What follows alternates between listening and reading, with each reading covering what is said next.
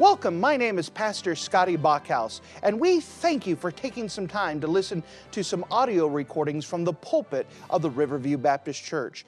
Our desire is to show the Lord high, holy, and lifted up, as well as try to be a blessing to those through the Word of God.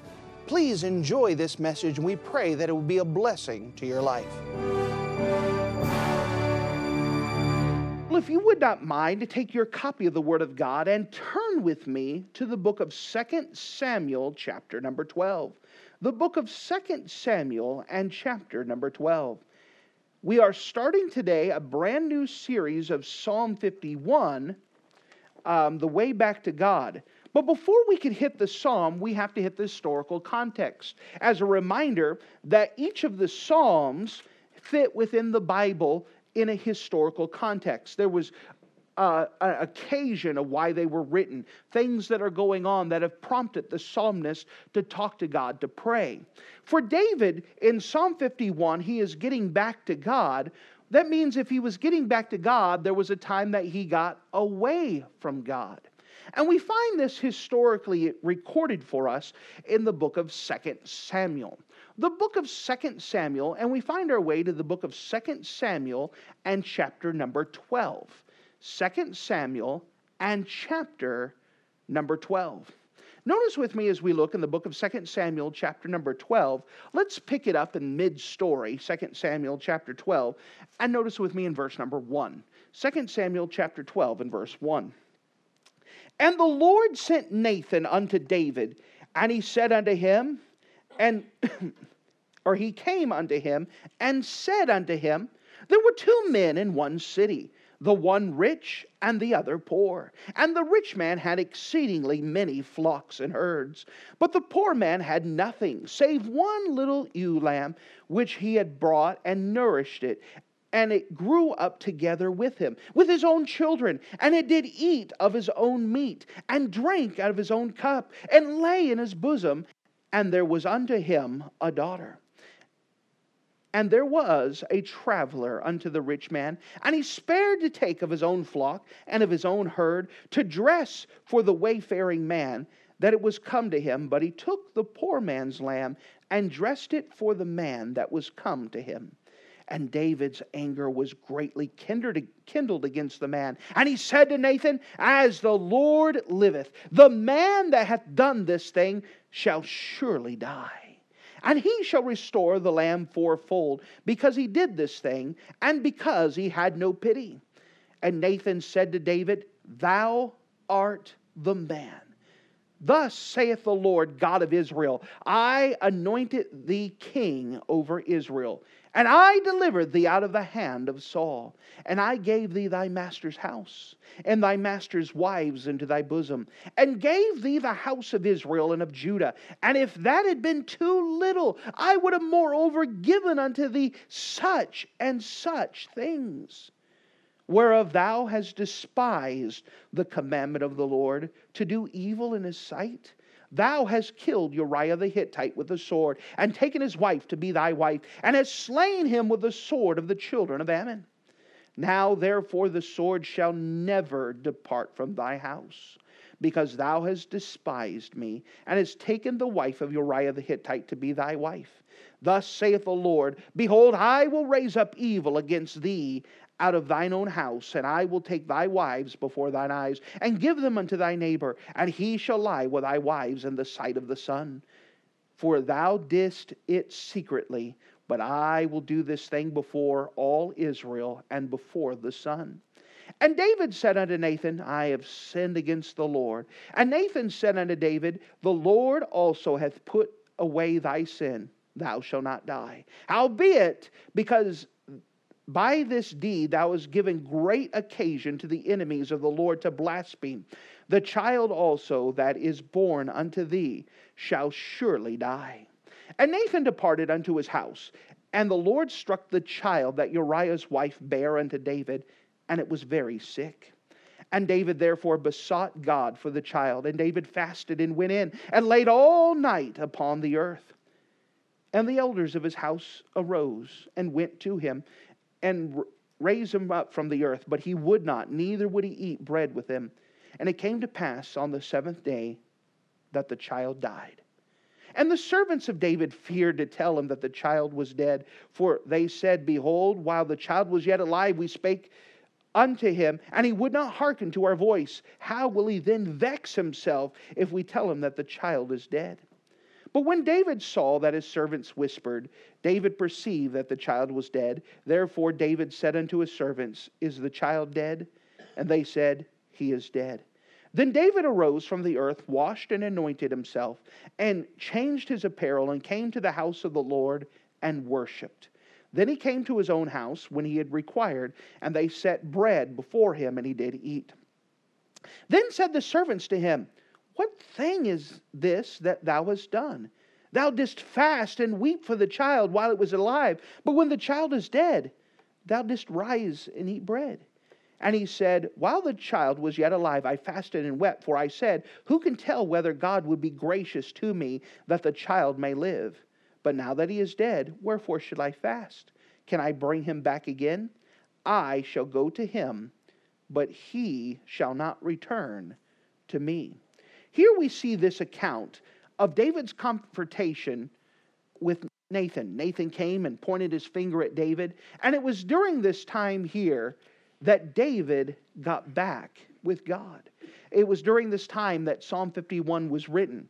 Everyone's story is the same. It's about our response to God. Other people may be involved with the events of our life, but the story of our life is between our God and us. How is it with you and your God? David was a man that the nation admired, but he committed terrible sins. And for his time, his life became a trail of lust, lies, and murders. The amazing miracle was his return to God. And so if you don't mind, let us recount this account. We kind of jumped right in the middle of the story. So the first thing I'd like to show you is the fall of the king. The fall of the king. Now what happens is we see it recorded in the chapter previous and 2 Samuel chapter number 11. If you don't mind, may I just tell you the story of what happens in 2 Samuel chapter number 11? It came time where it was a time to go to war. It was a time where the armies were going to war, and David, instead of going out to war, stayed home. My generals can take care of it. I am fine. And so now he's got time on his hands. You know, one of the most dangerous times in your life is when you have time. That's when your mind can think. That's when you're easily susceptible to temptation, is when you have time. And so David, as he has time, he goes up into the top of his palace, and he looks down, surveying his kingdom, and there on a rooftop was a beautiful lady by the name of Bathsheba. Now, may I take a pause here? Back in the ancient world, they had different things going on. They did not have indoor plumbing. So what they did is they would put their bath on top of the roof. Now, most people's roofs were so high that you couldn't see on top of it. So for most people, it was private. And so you would put water out, let the sun warm it up, and then at the evening, when it was warm, you would take a bath. Well, because David's palace is higher than everyone else, for Bathsheba, she thought she had privacy, but she did not. And so David looks down and sees this girl. And remember, it's not the first glance that is sin, it's the second. It's when it lingers. And so he looks down and he sees her. Instead of turning his eyes and say, you know what, I'm going to go somewhere else, he stayed and looked. She's pretty. She's very pretty. Hey, who is she? Did some inquiries, found out about her. Her name's Bathsheba. She's the wife of one of the greatest warriors that you have. Well, that should have been enough for him to say, you know what? Never mind. But he says, you know, her husband's gone. She's pretty. I've got time. So he called her to himself, and they had an affair. Here's David, the king of all of Israel, And now he's messing around with one of his top fighters' wives. Well, it came time after that she sent a note to David and said, David, I'm expecting. Well, this is a problem because her husband's been gone for a while going to war. And now, whenever sin gets involved, when you're not right with God, the next thing comes the cover-up. We don't want our sin exposed, so we begin to lie. We do everything we can to bury the thing, to make it go away. But sin is never easily buried. Be sure your sin will find you out. And so David said, let's cover this up. So he sent to his generals and said, hey, give me Uriah and get him back here. Hey, Uriah, you are a great warrior. You go home. You deserve a little leave and vacation. You go ahead and go spend some time with your wife. You see what David's trying to do? He's trying to confuse the issue and trying to say, no, it was Uriah. But Uriah being a faithful warrior, notice with this on me in 2 Samuel chapter 11. 2 Samuel chapter 11. So David tells Uriah, go home, take a break. But Uriah doesn't go. So David says, hey, dude. He probably used the word dude back then, I'm sure. Why aren't you going home? I'm giving you a break from the battlefield. Notice what Uriah said in 2 Samuel chapter 11 and verse 11. 2 Samuel 11:11. And Uriah said to David, the ark and Israel and Judah abide in tents, and my lord Joab and the servants of my lord are encamped in open fields. Shall I then go into my house and eat and drink and lie with my wife? As thou livest and as thy soul liveth, I will not do this thing. Here's Uriah, the faithful warrior. David says, why don't you go back? I'm giving you permission. He says, how can I? My brothers, my captain, my countrymen, my nation is fighting a battle. While they're fighting a battle, how can I sit down and relax? They're off to war. Why in the world should I not be in the battle with them? I'm not going to take ease.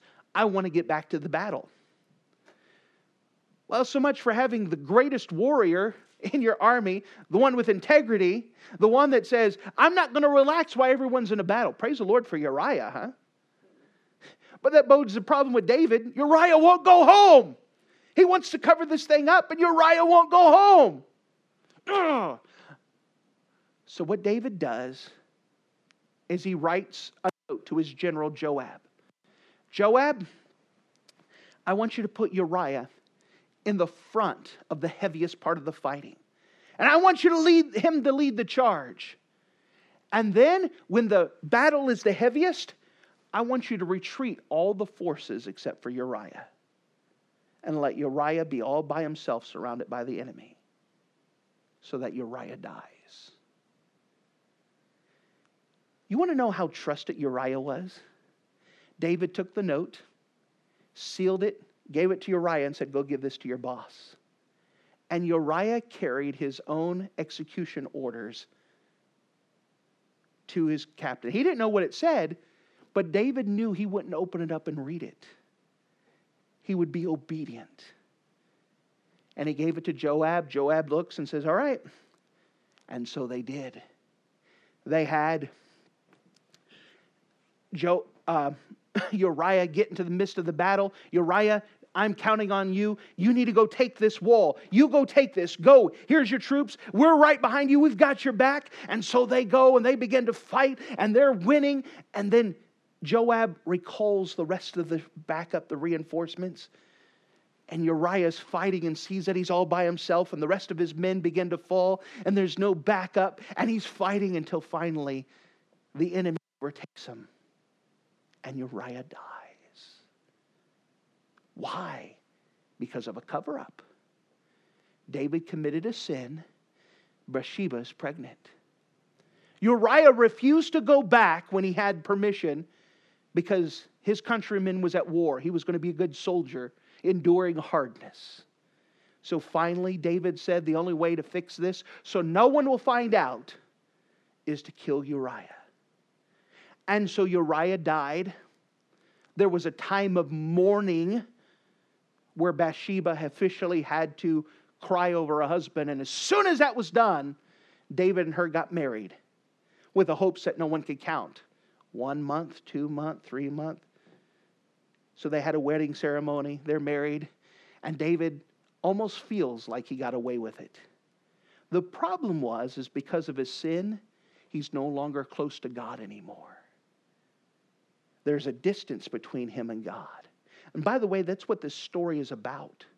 It's not about David and Uriah or David and Bathsheba. It is David and God. And David is not right with God and he's miserable. But he's trying to hide it because he doesn't want anyone to know that he's wrong with God. He doesn't want anyone to know that he was sinned. He didn't want anyone to know that he was responsible for murder. But God knew. God knew. Which brings us to the second thing.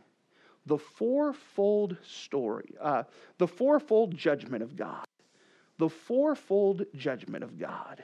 Which brings us to chapter number 12. In chapter number 12, the preacher comes up to David and says, David, I got a story for you. David says, tell us. And so notice this story in chapter 12 and verse 1. And the Lord sent Nathan unto David and said unto him, or came to him and said to him, there were 2 men in one city, one rich and another poor. So the preacher says, David, I got a story to tell you. This is something that happened. There was 2 men in a city. One was rich. He had lots of land, lots of sheep, lots of everything. But there was a poor guy. And this poor man had nothing except for one little ewe lamb. A ewe lamb is a small baby female lamb. And you know what? They loved that lamb. That lamb became like a pet. Some of you have pets. I mean, they petted the lamb. The lamb would sleep with them at night. They would feed the lamb at the table. I mean, this is the family pet. This isn't a sheep that's in the backyard that you're planning on. This is their personal pet. This baby ewe lamb. And his children grew up with it. So the kids grew up petting, oh, we love Lammy. Oh, this is great. We love Lammy. And they would hug Lammy. And the whole family, this was there. It was like a member of the family that when they ate supper, the lamb ate supper with them. It was part of their family. And when the family drank water, the cup drank water. And when they laid down, the lamb lay down with them. And it said the lamb was as close to the family. It was like a daughter. It was one of the family. Oh, but a traveler came. The traveler came to the rich man. By the way, we'll talk about this in a different sermon when we talk about the life of David. But I want you to think between now and then, who is the traveler? So we come, and the traveler comes to the rich man, and as is custom, whenever someone would receive someone in their house, it's proper to play host, to take care of their needs. So this traveler came, so now we've got to prepare a meal for him. Well, lamb is a great delicacy of honor, so let's make lamb. But the rich man didn't want to do anything with his lambs. These are my lambs. I don't want to give it to the traveler, so let's go take the lamb of someone else. So he went down, and by force and by order, he took that little ewe lamb from the family who only had that one lamb. The one that was the pet.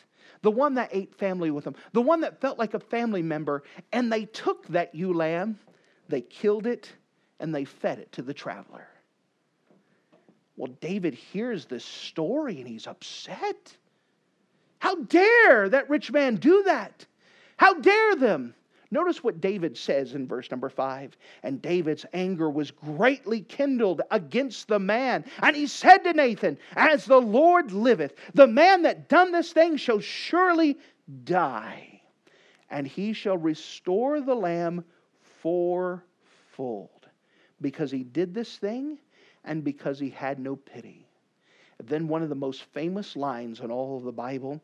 And Nathan said to David, thou art the man. Could you imagine? David's already been in conviction. And the reason why he responds like this is because he's under conviction. Whenever you're convicted of something, you hate the sins that everyone else is doing the same that you did. You hate.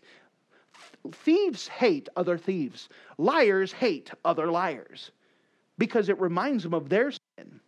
And David's already been convicted. And when he hears about this, oh, that man shall surely die. He shall restore it fourfold. And Nathan, the prophet, the preacher, puts his own bony finger in the king's face and said, thou art the man. You did this. You are that man. You imagine what David feel like when the preacher's pointing him out and said, this is you. You're the sinner. It's awful when that conviction happens, but it's necessary. So, Nathan explains that he is the king. He's the master. He's the one with all the right. He had as much as he wanted. Then he explained that the poor man, that was Uriah. And the ewe lamb, that was Bathsheba. And he took Bathsheba. David had lots of wives. And if he needed more, God says, you just ask, I would have gave you more. But you weren't satisfied with what you had, and you had to go take someone else's. And you stole Bathsheba from Uriah. And that's not right. You are the man. And not only that, David said that whoever that man is has to restore it fourfold. And that's exactly what happened. First of all, the baby died. And we saw that in the account. Part of that judgment that came down is that David's son died. That baby died. The second thing that happened as a result of this, by the way, when we get to this series in just a couple weeks, I'm going to keep track of all the consequences on the whiteboard. We're going to trace it all. Just because of David's one sin, everything that happened because of that one sin. Second thing that happened is that one of David's sons raped his sister. Second consequence. Third consequence is that Absalom killed the brother that raped the sister. Third consequence. Fourth consequence is that Absalom led a rebellion against David, and then Absalom died. Fourth consequence. There was a fourfold judgment. Because David did that one sin, it led to a cover-up. The cover-up led to a murder. All of this now was pointed out, and now there's going to be consequences with 4 major endings. 3 sons will die. 1 sister will be raped. Is that the type of consequences you would like for your family? May I tell you a principle? Your sin will find you out. The Bible says, be not deceived, for God is not mocked. For whatsoever a man soweth, that shall he also reap. You understand the principle of reaping and sowing. That if I plant a corn in the ground, I will reap later than what I planted, right? If I plant, it's not going to grow in a couple hours. It's going to grow some other time later. But I will also reap more than I sowed. When I plant a piece of corn in the ground, I'm not just getting one corn, am I? I'm getting a whole stalk. You understand? David had one sin that multiplied into consequences that affected so many other people. So will your sin. Be sure that your sin will find you out. You said, this is horrible. It is horrible. But may I show you one last thing? The forgiveness of sin. The forgiveness of sin. Notice with me in verse 13. And David said unto Nathan, I have sinned against the Lord. And Nathan said to David, the Lord also hath put away thy sin. Thou shalt not die. David confessed, 1 John 1:9, if you confess your sins, he is faithful and just to forgive you of your sins and to cleanse you from all unrighteousness. Oh, aren't you glad that's in the book? That's what Psalm 51 is. Psalm 51 is David's confession of sin so he could get right with God. And because he confessed his sin, God was willing to forgive his sin. May I also remind you that because God forgives you of your sins, it doesn't necessarily get rid of consequences. The consequences remain. The forgiveness of sins allowed David to have fellowship with God once again, to restore his fellowship with God, which is the most important thing. Because remember, as I told you, this is not dealing with David and Bathsheba, David and Uriah, or David and his children. This is dealing with David and his God. And David sinned, and because he sinned, there's consequences. But David was able to confess his sin and get right with God and have fellowship with God once again.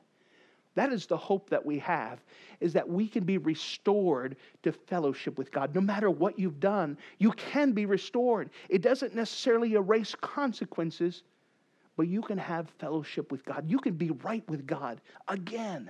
And God wants you to be right. There is a way back to God. And we need to know how to get back with God for the times that we do sin. And we need to learn how to get back to Him quickly. In fact, the best thing to do is to learn to be able to daily get right with God. That be so sensitive to God that as soon as you mess up, to go to God immediately and to get right with Him. Because there's great consequences for our sin. The things that you thought you got away with, they'll come back. The things that you think you have hidden, they will find you out. All sin has consequences. Sin will take you further than you ever wanted to go. It'll take you a lot further than you ever wanted to travel, and it will cost you a whole lot more than you ever wanted to pay. Be sure your sin will find you out. But the good news is that we can get right with God.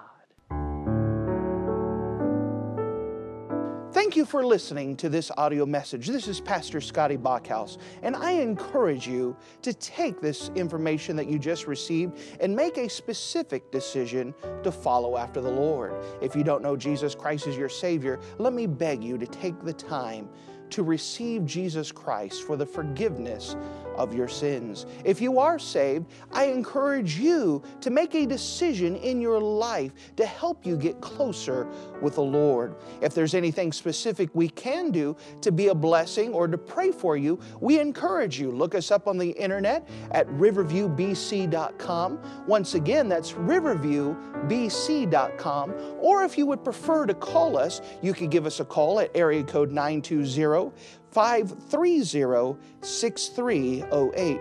Once again, that number is 920-530-6308. If there's anything we can do to be a blessing or an encouragement to you, please let us know. We would love to make ourselves available. Thank you.